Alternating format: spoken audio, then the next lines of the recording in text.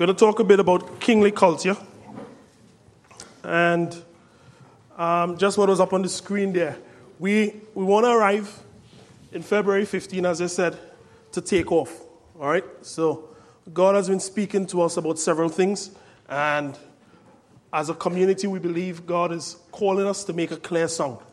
And that's not mutually exclusive to us. All right? Can I have an agreement? That is not mutually exclusive to us. The kingdom of God, we all call to make a clear sound. But there is something in the word when we reflect on what Muhammad Niku brought to us, that there is a dominant flavor that God is asking us as a Lifeline community to reflect. And we need to be accountable for reflecting that nature. Okay? So while we look at kingly culture, remember the 4 points. It's a kingly culture, righteous rule. What's the next one? The test. Generosity, and the other? Restoring revelation. All right, so we're focusing still on kingly culture, and hopefully we get into righteous rule today. All right, so just before we go in, if I could just take 5 minutes just to just dispel some myths that I had to just revisit in my own, that may be in my mind, that may be in some of our minds, just that we make sure that we are hearing the word of God as we should, okay? So, when we hear the word of God, we are accountable to produce fruit. Does that, everybody agree with me? Yeah? All right? And the word of God may come forward, and to some, the Bible says, it says scripture is profitable. It's profitable to edify, to rebuke. So, one word might come from me, and for someone, it endorses what they're living in. And for someone else, it provides a challenge. It shows, hey, this is the place that you need to occupy. All right? So, while we embrace this whole dimension of that nature Christ is asking us to come to, there may be some of us living in some dimensions of it. Some of us may be living in all of it. Some of us may be not living in any of it at all. But we could all hear it, and it propels us to a place of change. All right? So we want no one sitting here and thinking that this thing being declared by God, it's kind of unobtainable. At the same time, we don't want anyone sitting here and thinking, I'm already that, so there's no adjustment required for my life. Okay? So it's for all of us. Could we say all of us? All right, then. So, as we continue to focus between now and February, let us all listen with an ear to hear. All right? If we could just go to, Jamie, if you take us to Revelations 2.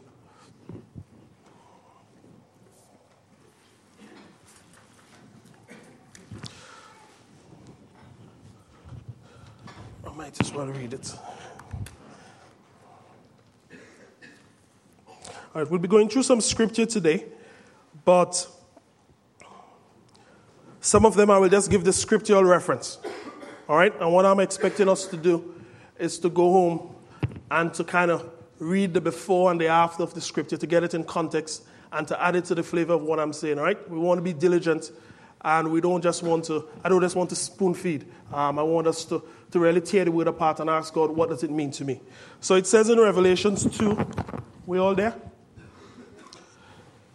It says, to the angel of the church in Ephesus write, the words of him who holds the 7 stars in his right hand, who walks among the 7 golden lampstands.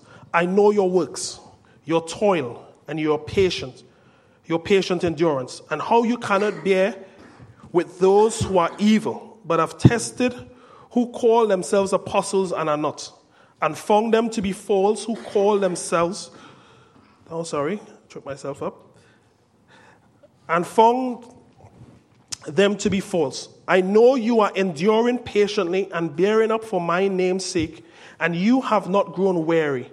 But I have this against you, that you have abandoned the love you had at first. Remember, therefore, from where you have fallen. Repent and do the works you did at first. If not, I will come to you and remove your lampstand from its place. Unless you repent, yet this you have. You hate the work of the Nicolaitans, which I also hate. He who has an ear to hear, let him hear what the Spirit says to the churches. I think that's a very important part of the scripture there. He who has an ear to hear, let him hear. It kind of tracks back to what I said earlier, that we all are accountable to listen to the impartation of God. Yeah? As we go down, we'll see in several other churches, they all had a dimension and a nature of Christ. Revelation is not like the letters that were written before to the churches by Paul. So Paul wrote to the churches. He kind of greeted them. I write to you, this church. I salute you in the name of Christ. Remember this, remember that. And he gave them a farewell. But in Revelation, it was written to us en masse. Yeah, it wasn't just written to one church. So when we read this, I don't want us to think that this is only to the church of Ephesus. All right? Just as I said, the word that came from Mohammed Niku, it is not just to us Lifeline community. It is it's an impartation from God. Who brought the word to us? Mohammed Niku. What do they speak there in Iran? They speak Persian. I don't believe Mohammed heard a word in Persian and then translated it in English. Nor do I believe he heard in English. And he heard an impartation from God. He put it into language and he brought it to us. But just like the scripture, we need to unpack the mystery that is buried within there so that we could produce an adjustment in our lives that we could live in a different place. All right? It doesn't mean that where we lived from before, expressing relationship, love, and compassion as a community, it doesn't mean that those things are bad. But God is calling us to represent something else in the earth. And when he comes, just as the Bible said with the master who went away and he came back, we can't say we can't show fruit for it. We wouldn't show fruit for it, yeah? God will expect the fruit of that which he brought to us to be represented in our lives, all right? So we're talking here about nature, and we've seen God talking impartation to the churches. And it said, to the church in help me with that. Smyrna. Right. The words of the first and the last, who died and came to life. I know your tribulation and your poverty, but you are rich. And the slander of those who say that they are the Jews and are not, but a synagogue of Satan. Do not fear what you are about to suffer. Behold, the devil is about to throw some of you in prison. You may be tested, and for 10 days you will have tribulation. Be faithful unto death, and I will give you a crown of life. We will see that thing showing up. A sense of God saying, persevere, and I will give you something. Yeah, he will give us something in return. He who has an ear to hear, we saw that before, let him hear what the Spirit says to the churches. The one who conquers will not be hurt by the second death. And to the angel of the church of Pergamum, write, the words of him who has the sharp two-edged sword. I know where you dwell, where Satan's throne is. Yet you hold fast my name, and you did not deny my faith, even in the days of Antipas and my faithful witness, who was killed among you, where Satan dwells. But I have a few things against you.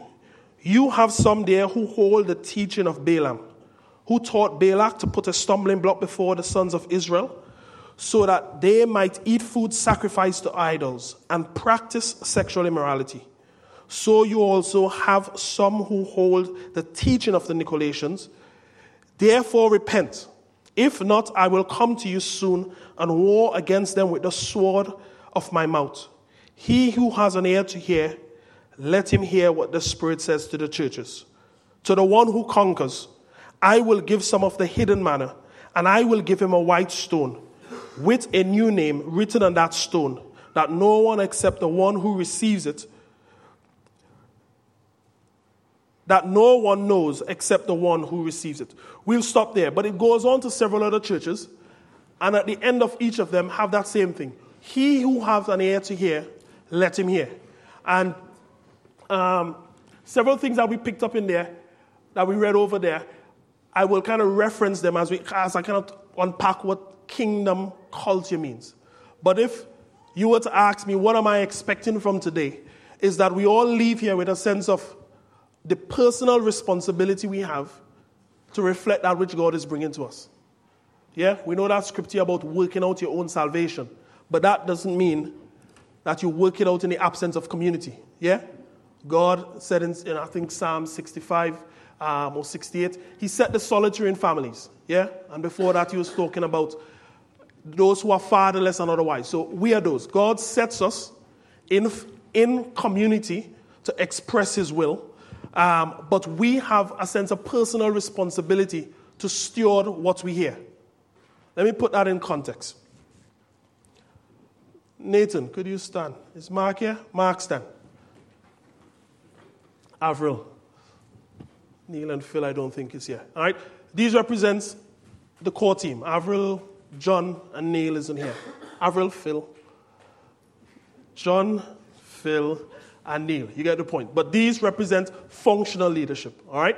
And part of what we do as functional leaders, not in terms of rank, but in terms of function, and function by that I mean serving the community, we are saying, follow us as we follow Christ. Yeah? Who could help me? Could you come and help me? You'll be Jesus to me. Yeah, you come forward. Two of you come as well. So, Nathan, Mark, and Avril, you all could sit. So, you all come on this side. Come on this side. Come on this side, Charlotte. So, part of what I'm talking about, personal responsibility, we don't divorce ourselves from personal responsibility because of leadership or because someone else stumbled. All right? And I'm just using a reference here. So, I'm representing the core team in the context of Lifeline Church.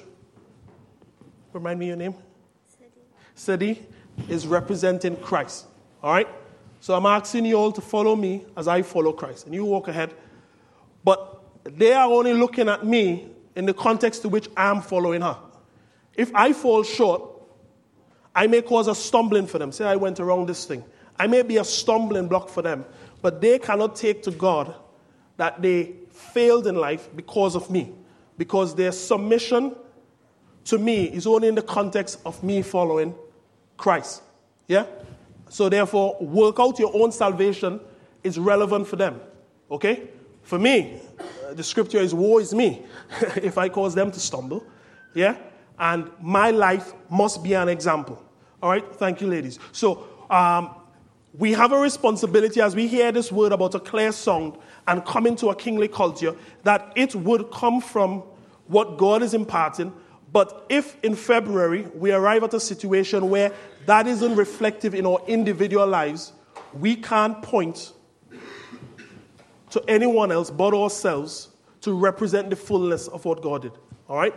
But as leaders, we expect that we, in our function, as we serve, God will cause us with others to bring us as a community to a place of maturity. All right? But I don't want us to hear what is coming forward now and think, you know what? I don't like Mohammed Niku, or I don't like that word, is a bit convoluted, or this thing they're teaching about kingly culture, you know what? I don't like that. I'll excuse that. And, I'll just keep what I have, and then when the next wave comes, I'll see if that is more palatable to me.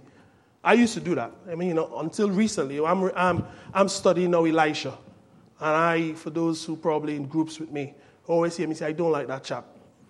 Yeah, I just think he was arrogant, petulant. I just didn't like him. And I robbed myself by that. Why didn't I like him? So when I was a child, I read that scripture when he called out that bear to kill those children because they were laughing at him. And I took great offense to this guy who will call a bear to eat children because they laughed at him. And then I read the next story, I remember when I was a child, and he did something very unorthodox. You see the one who kind of lay on somebody's child was ill, and he went in and said, you see that guy? And there's enough prophets for me to read and to draw from. I would not partake in that. But when I look back now at Elijah and the 60 years that he lived, and he actually walked in the power of his anointing for much longer than Elijah, the person who passed the mantle on to him. And we listened before some months ago when John was teaching on passing the mantle.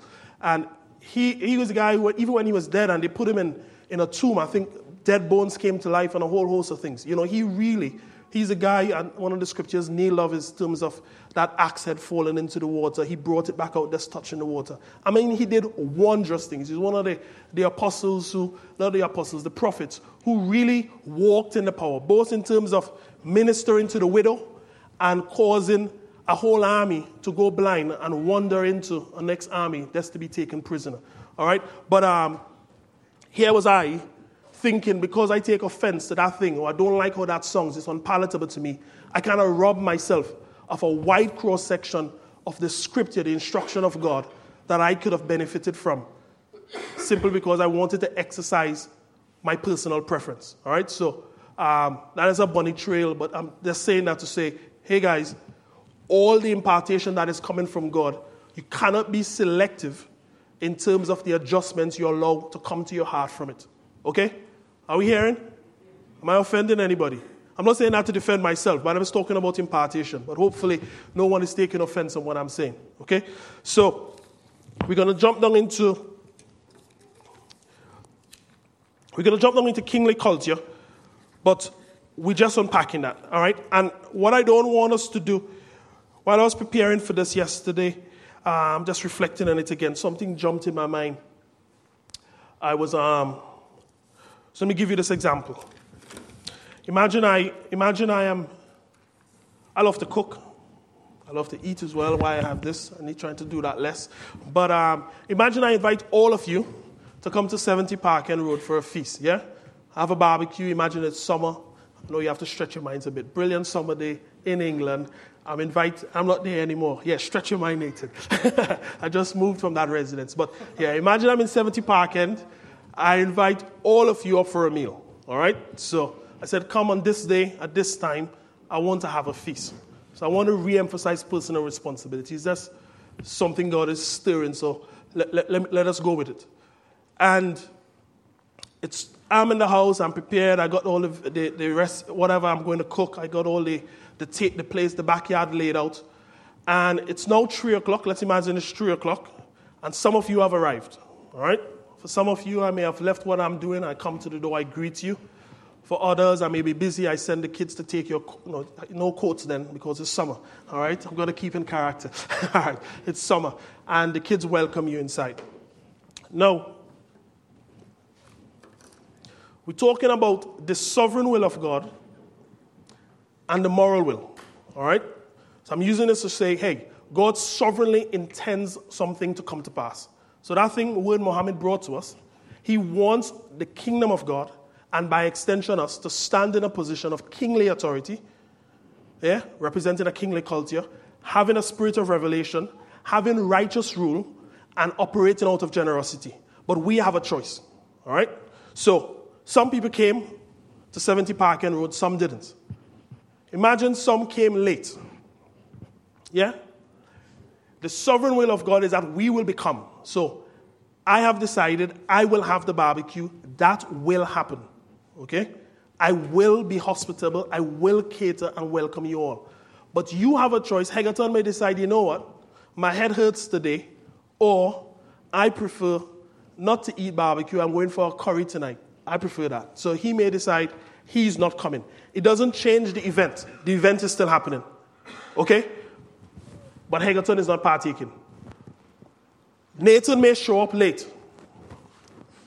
Nathan may be received at the door. Anthony could get a bit upset.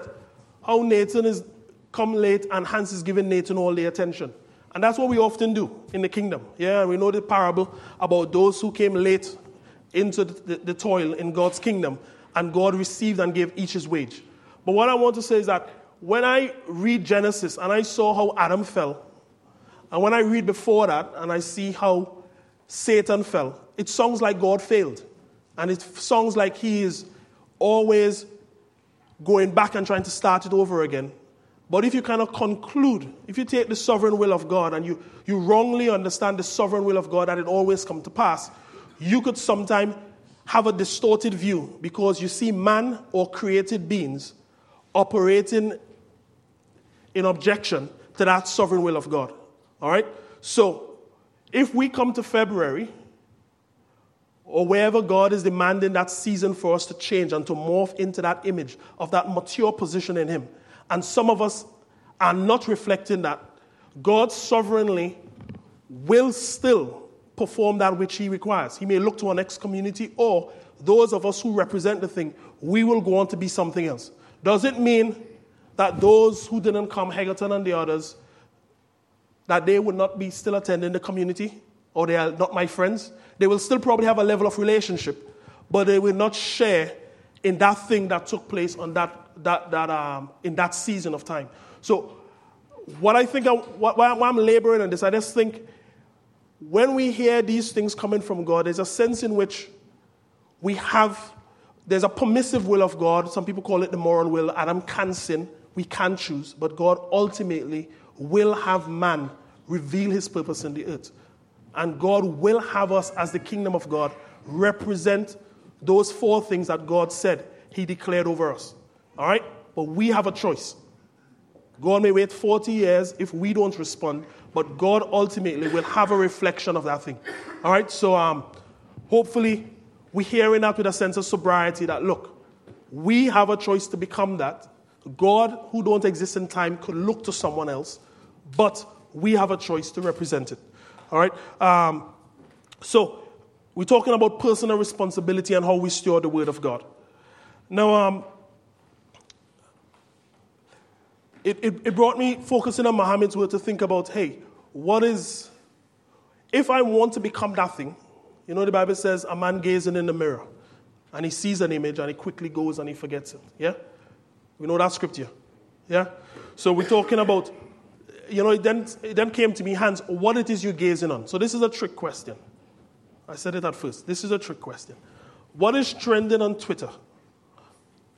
Anybody? So nobody looks at Twitter. All right. What is trending on YouTube? It's a trick question. Trending. Is that? I don't know the language. I'm trying to act like I know the lingo. Elsbeth, help me. James, trending is the word, no? What's going? Is it viral? What's going viral? Yeah. What's going viral on YouTube recently? Nobody uses these things. You're all just like me. What's trending on Facebook? What are we sharing? Is it the likes? There's something you do on Facebook, you can click. X Factor what? X Factor Australia. Nobody's taking the bait for this trick. I realize everybody's a trick. I was cleaning my iPad recently, and while I'm rubbing it, I don't know, these things, you swipe one way, this comes, or whatever the case is. But I did a swipe, and it brought me something, and it showed me the full iPad history for the last year or something like that.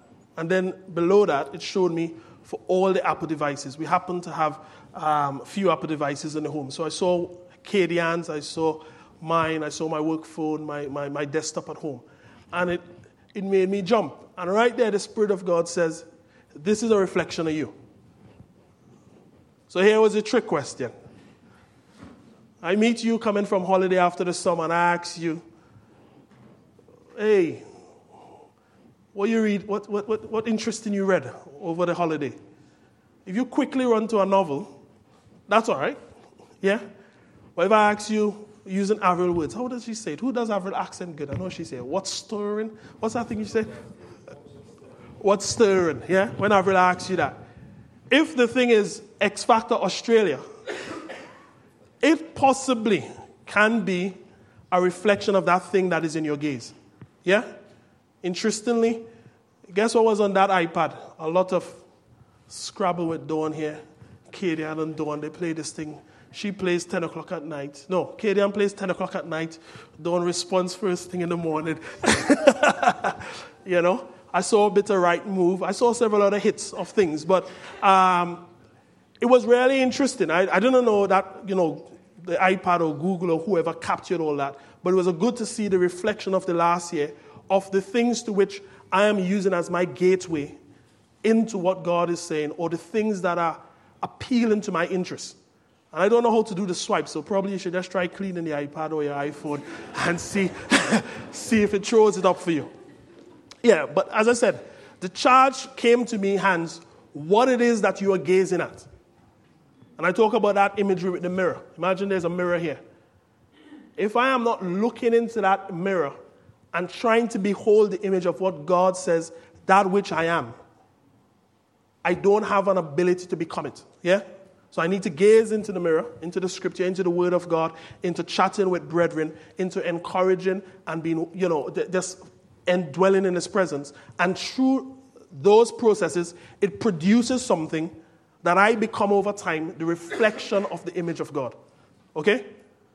I don't want after the summer to be a good book critic about whoever. I don't read much as well, I'm confessing. John Grisham is a popular writer, yeah? Whoever. I don't just want to be a critic of the novel he wrote or whatever the case is. I want to be able to, at every stage of my life, if Avril asks that question, what is stirring, I could be accountable for an evolving, maturing process in my life. Because we are called, the Bible said, we are enlisted as soldiers. Yeah? We're not entangled with the affairs of the world, the scripture says. He says we are called to perfect a purpose, and therefore we have to give an account. And we talked last week about the sense of we, by no right of ours, have access into this thing. Yeah? Jesus Christ gave it. Somebody had asked me the question in the week what I meant by Gentiles and saying we're unworthy, and whether I was saying that we had to perform works in order to receive that which God has given. That's not the point. We clarified that. I clarified that with the individual. But what I'm saying is that we are called to be fruitful. All right? We are grafted in, the Bible says. And if he did this with the Jews, who had all the wonders of coming out of Egypt, all the wonders of walking in the desert, and still, with that great heritage, they could not produce a level of increase from their life, how much more so to us who are grafted in. All right? So we can't sit here passively and not produce. Yeah? That's no option. Am I preaching heresy? Am I sharing heresy? Yeah? We have no option not to produce. And let us not get caught up in the semantics of this one get 5, I only got 2. We said, when you come to my barbecue, you can't look at Nathan's plate to Anthony's plate. Yeah? Yeah, we all called. If you really read those scriptures, every time the Bible talks about talents or gifts, God always asks for 100%. Everyone produced 100 of what they were given. Yeah? So it's an issue of measure and stepping into revelation and function because of measure. All right? So if you have 5, God is expecting you to produce 100-fold by the Spirit enablement. If you have 2, you're called to produce 100-fold. All right? If you have 1, 100-fold. Because guess what the scripture says as well? He says, to him who has none, even that will be taken away. So if I don't have anything, why is he taking away something? No, because the none in that context of the scripture is speaking to the fruitfulness. So Christ don't look for the one that you have or the 5 or the 2. He's looking for the fruitfulness. All right? So, to him who has none, even that will be taken away. So, we're all called to produce fruit. Could we agree? Yeah. We're all called to produce fruit. All right? So, if we turn up on that great day or at any point in time, and all we could show Christ is, hey, I'm saved and justified by your grace. That is not fruit. That's the entrance point. Any agreement there? Yeah? So he's not interested in what he gave. He gave that. He's expecting something from that. But, as Jamie and Jeremy declared, this is not a 7-point plan to attain in something, and this is not by works. So I want us to hear me correctly. I'm not saying God is interested in works. But what God is interested in is a fruitfulness that comes from our lives that represents the kingly culture. Yeah? So we represent also Christ as Jesus walked. He came into the earth, and it says he was taken into the wilderness to be tempted. But what erupted out of his life was not a sense of, look, 39 days I have nothing to eat. He wasn't talking about his earthly needs. He was able to still, in that period of crisis, produce the word of God and to challenge the enemy. You know, I was talking to Nalia and Tim, and they were supposed to prepare for today, but I wouldn't pick on them in the interest of time. What I was asking them is, could you pick crisis moments in your life, and is that the place that you could also hold up as representations of the well of God erupting out of you. Yeah? Crisis points, or even places of abundance. Solomon had that. Places of abundance, but in that moment, do you produce the abundance of that which God is requiring of you? And that's a charge to us, that as we focus on Him and seek to live in a manner where the culture, where that, or as I said last week, where that human phenomena that is despite our what was the thing? It fails me now. So it said culture was a human phenomenon that defies a genetic beginning or something like that. The genetic beginning. So if we say our genetic beginning is born in sin and incapable of reaching God, God is calling us to be able to produce something where we live, not according to where we started. And we all started in sin. Yeah? We all started in sin. But God is asking us to represent a culture of the kingship, so that out of these earthen vessels, as he said in 2 Corinthians, we will produce the wisdom of God. Could we read that in 2 Corinthians? We're going to verse 7, but I'll read from ahead. If you just bring up 2 Corinthians 4, probably 1 to 10, or 1 to 13.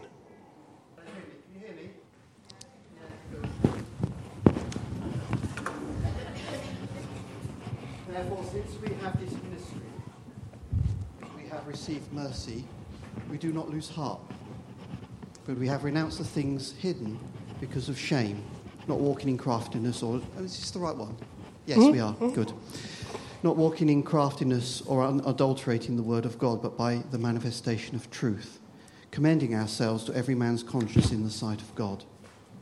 And even if our gospel is veiled, it is veiled to those who are perishing, in whose case the God of this world has blinded the minds of the unbelieving, so that they might not see the light of the gospel of the glory of Christ, who is the image of God. For we do not preach ourselves, but Christ Jesus as Lord, and ourselves as your bondservants for Jesus' sake.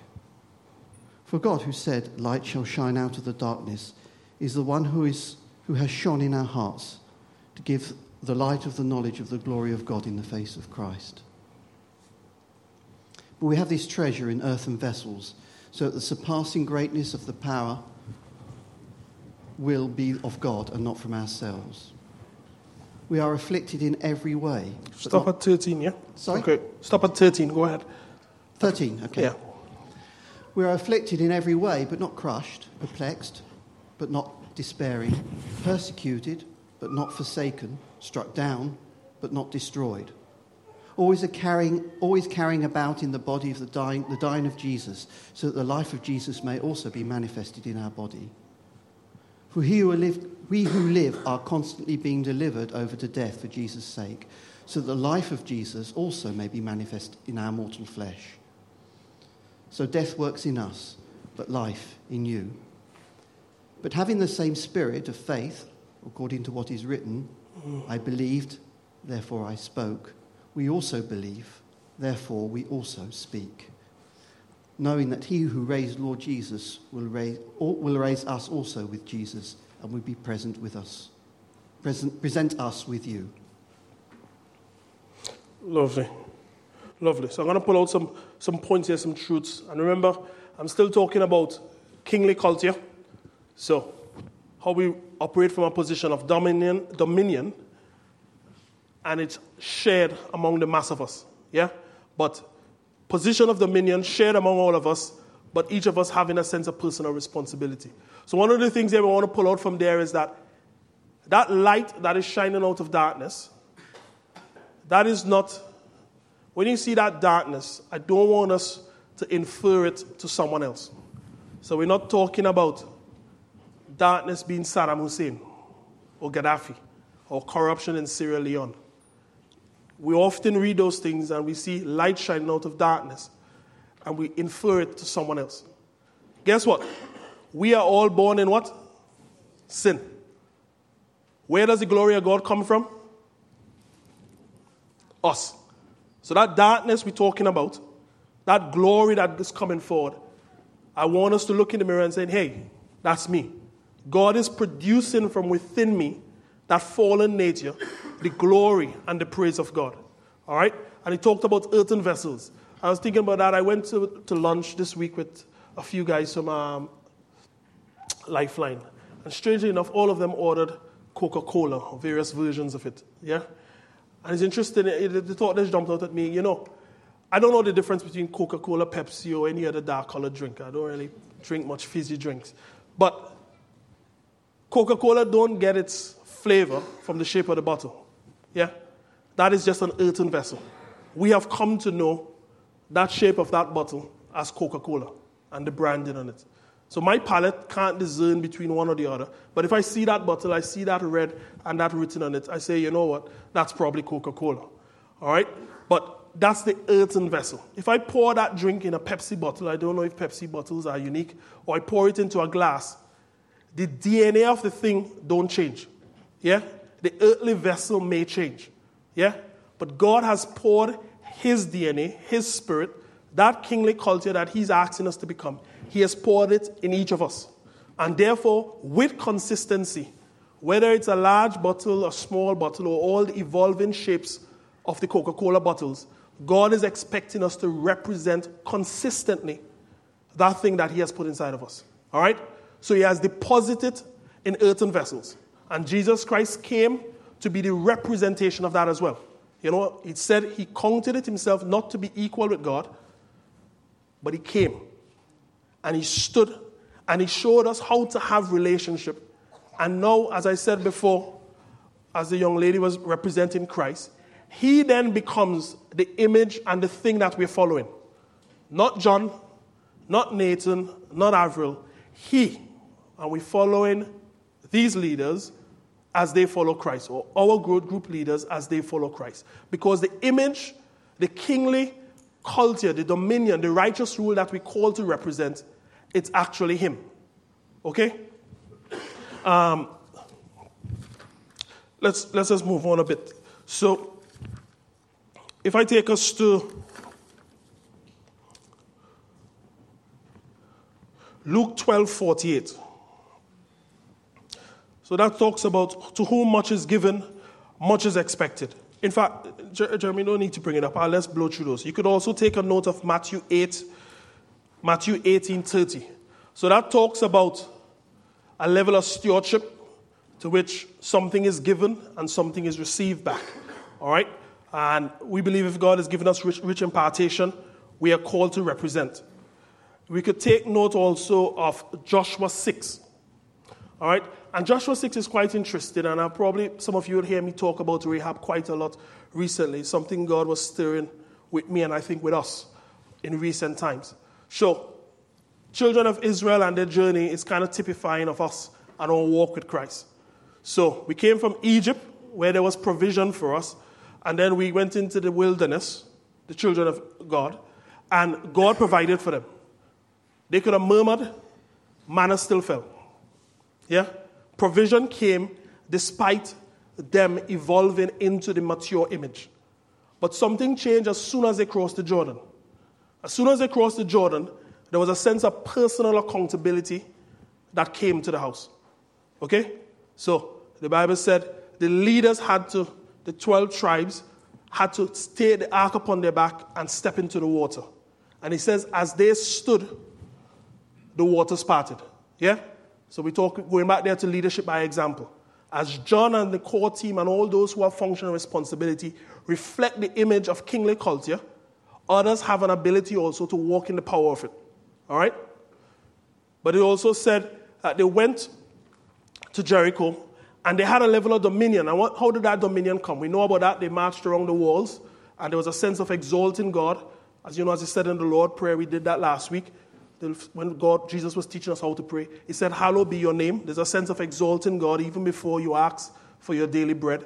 So there's a sense of exalting God as the new technology through which they were going to gain victory. But I want to go to chapter 7, which talks about when they were defeated in Ai.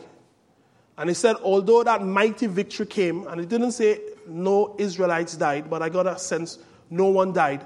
Because when you read chapter 7, they were going up to Ai, and the guy said, hey, the spies came back. They said, look, don't send all of us up there because it's not much of them. So they came to this wise decision. You know what? We'll send 3,000. And 3,000 went up. But why I thought no one died with Jericho is it said 36 of the 3,000 died. And here was Joshua ripping his clothes and lamenting before God. So there was a sense in which they had come into a technology in God where victory was just the thing that they knew. Kingly culture, righteous rule. They just knew how to succeed. And suddenly 36 people died in a battle, and they felt as failures. And they knew that something had changed in the spirit realm. All right? So as we come into a place of righteous rule and kingly culture and a sense of dominion, when I say there's a sense of personal accountability, what I want to also suggest is that if I decide to live contrarily in this season, if I forsake my responsibility as a steward to this house to serve, if I forsake my marital covenant, if I decide to live in a compromising way with my children in terms of not encouraging a level of order in my house, and I come here and I stand and I posture myself to share something, calamity could come to me, but could also come to the house. So when I say I want us to embrace personal responsibility, not just for ourselves, sometimes in the sovereign will of God, our actions cause others to stumble, not just because you're a leader, but also because you're part of the love feast. Okay? So we want to give no room and no entrance to this thing that we call in to represent before God, not having its perfect reflection over this season. Could we say, I agree to that? Yeah? Are we agreeing to that? Okay. Let's go on to, I have here a sense of how we reflect on that which was, and in a spirit of revelation, having an ability in a kingly culture to produce that which is to come. Yeah? So when Jesus Christ came, part of his kingly culture, and we're going to cover Revelation in the next time, but it said, this is that spoken by the prophets. Yeah? So Jesus was a present representation of that which was foretold by the prophets. But at the same time, it wasn't just that he be crowned in majesty. He had a function and a purpose to become something. All right? So when Revelation comes to us, it's a present download that links that which was, that which is to come, but it has a now application. Okay? So I don't want us to hear this prophetic word or this clear song, and we sit here passively. You know what? I'll probably spend some time over the Christmas break just reading over the notes, and probably I'll catch back up the company of saints, and then I'll arrive in February and voila. Or I'll take a weekend somewhere in end of January and just read it over, reflect on it, and I'll end up there. There must be a sense in which the revelation has a now application, and there's a diligence to it today. All right? Sorry. I thought somebody was asking a question. All right? But ruling course, ruling, coming into that place of that righteous rule, it has a course. I remember when I came here in 2000, I always wanted to join the army, and my mom back home, she wouldn't allow it. She will talk me down against it, and obviously loving her, I just push it backwards. But suddenly I came here, and one day while walking through Ilford, I saw this army shop front, and it said, do you want to be part of whatever? And I thought, I'm going to call my mom on the weekend, but now it's probably Wednesday or Thursday. Let me go and inquire, and I could get the information, and then I tell them. So I told them there wasn't much objection. So I joined weekend soldiers. They call them the territorial army. Yeah? You go on the weekend and you play with explosives and stuff, and you like yourself. All right? So it's what guys like. But anyhow, or ladies. But I went into the territory. I quickly covered myself there. But I went into the territorial army. The point I'm proving is ruling course. So I went into the territorial army, and obviously I was looking forward to that day that they gave us that SA-80 rifle. You know, uniforms, yeah, first camouflage. I got the camouflage uniform. I was really excited. And then they said, Private Beard, you can't wear that on the streets because there was still the legacy of IRA threats. So we had a threat level orange or something like that. So I had to always stuff it in a bag, go home, take it up, iron it, put it up, wear it in the house. But I couldn't wear my uniform, you know. All this desire to be there. So I took a lot of pictures. I sent it back home. Anyhow, the day finally came on one of the weekends away where they gave me that rifle, gave me that serial number, and that was mine. That's where it ended. The rest of that day was a cold winter's day. That major was taking us through how we cleaned the rifle, we disassembled it, we put it back together. I tell you, that thing is not designed to be interacted with fingers. The blisters, we were all bleeding, the whole platoon.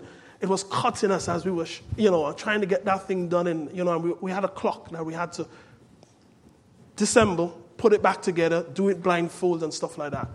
But painful as that day was, as quickly as the euphoria of pulling that trigger and feeling that recoil and that loud bang, over time, I learned to appreciate that weapon. So something they used to do when we were on base, the seniors would always come and ask you to pull the trigger, discharge the trigger. If that thing, when you do it click, you are in serious trouble. And the language is not very nice. And the punishment that comes after is not also very nice. Because you always needed to have that weapon in a place of safety. Yeah? You could not finish whatever you're doing with the weapon and leave a rungs in the chamber or leave it in a manner that it can discharge. But I didn't know that at the start, but the guy took us through those paces, and over several weeks, several months of doing that rifle, it became automatic that you left it in a safe state. Yeah?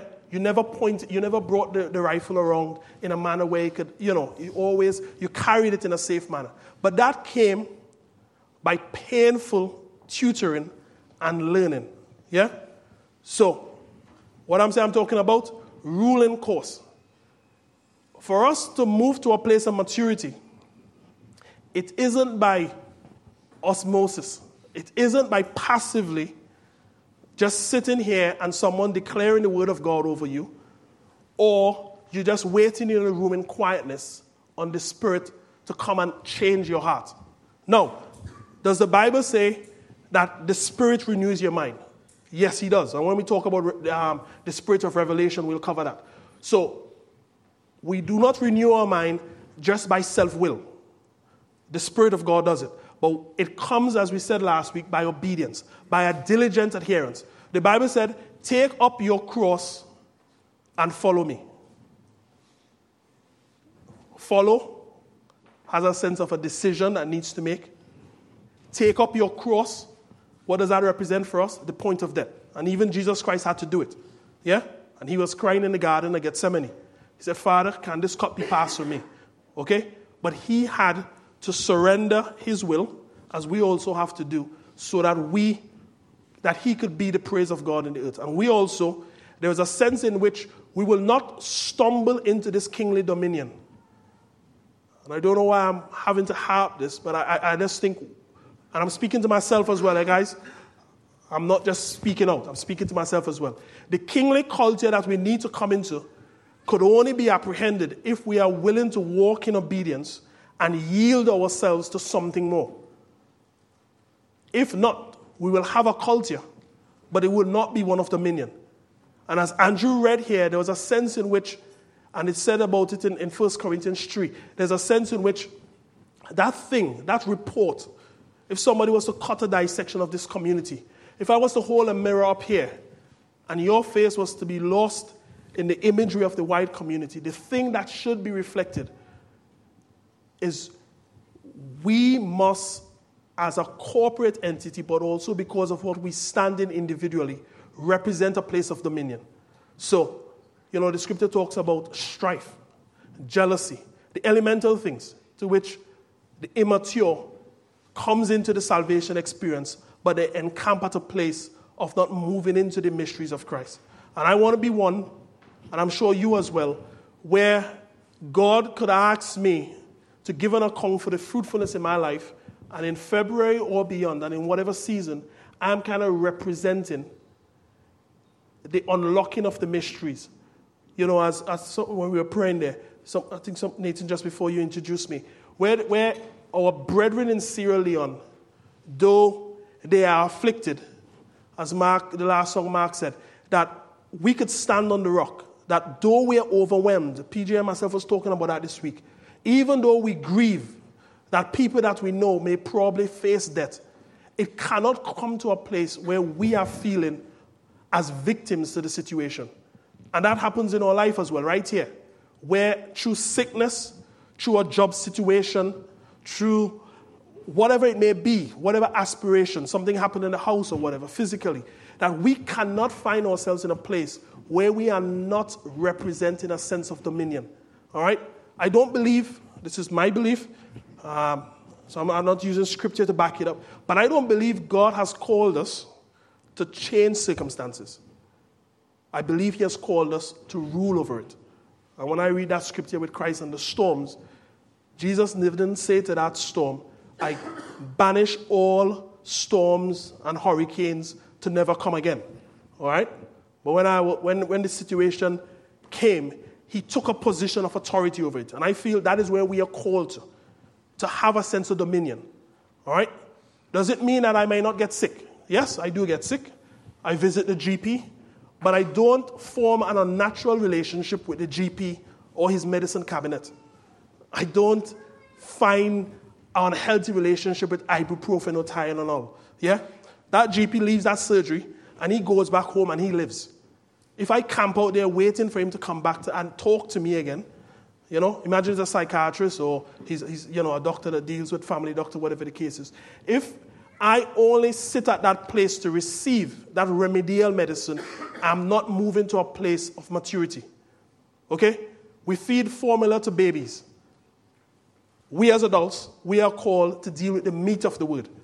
All right? So, as I said, as we go through this series, I'll be giving scripture, I'll be sharing some principles, but what I'm expecting each of us to do, as I'm also doing in my life, is to take that thing that is coming forward, not my accent, not my words, that frequency that you're hearing in your head, the Spirit of God is turning your hearts with, and you're going home and you're personally stewarding this thing so that God could bring you to a place of fruitfulness. All right? And we know what it says in Romans. I think it's Romans 8 or 13. Paul said, Paul was being a bit sarcastic to the community. And he said, look, I know of no iniquity in my life. Yeah, that's what Paul said. He said, but guess what? God is the one who reveals the thoughts of the heart. So on that day of judgment, he will reveal those hidden things in my heart. But we often quote the scripture that comes just after, which is, do not judge. Yeah? But Paul only went into that do not judge by first standing in the authority that he reflected the fullness of that which Christ revealed to him. Okay? So it's not an excuse. Do not judge is not, I know what I'm suffering with, so I wouldn't tell anybody about what's going on with them. Paul did it from a position of authority. He said, I know of nothing where I am not reflecting that thing that Christ is saying to me.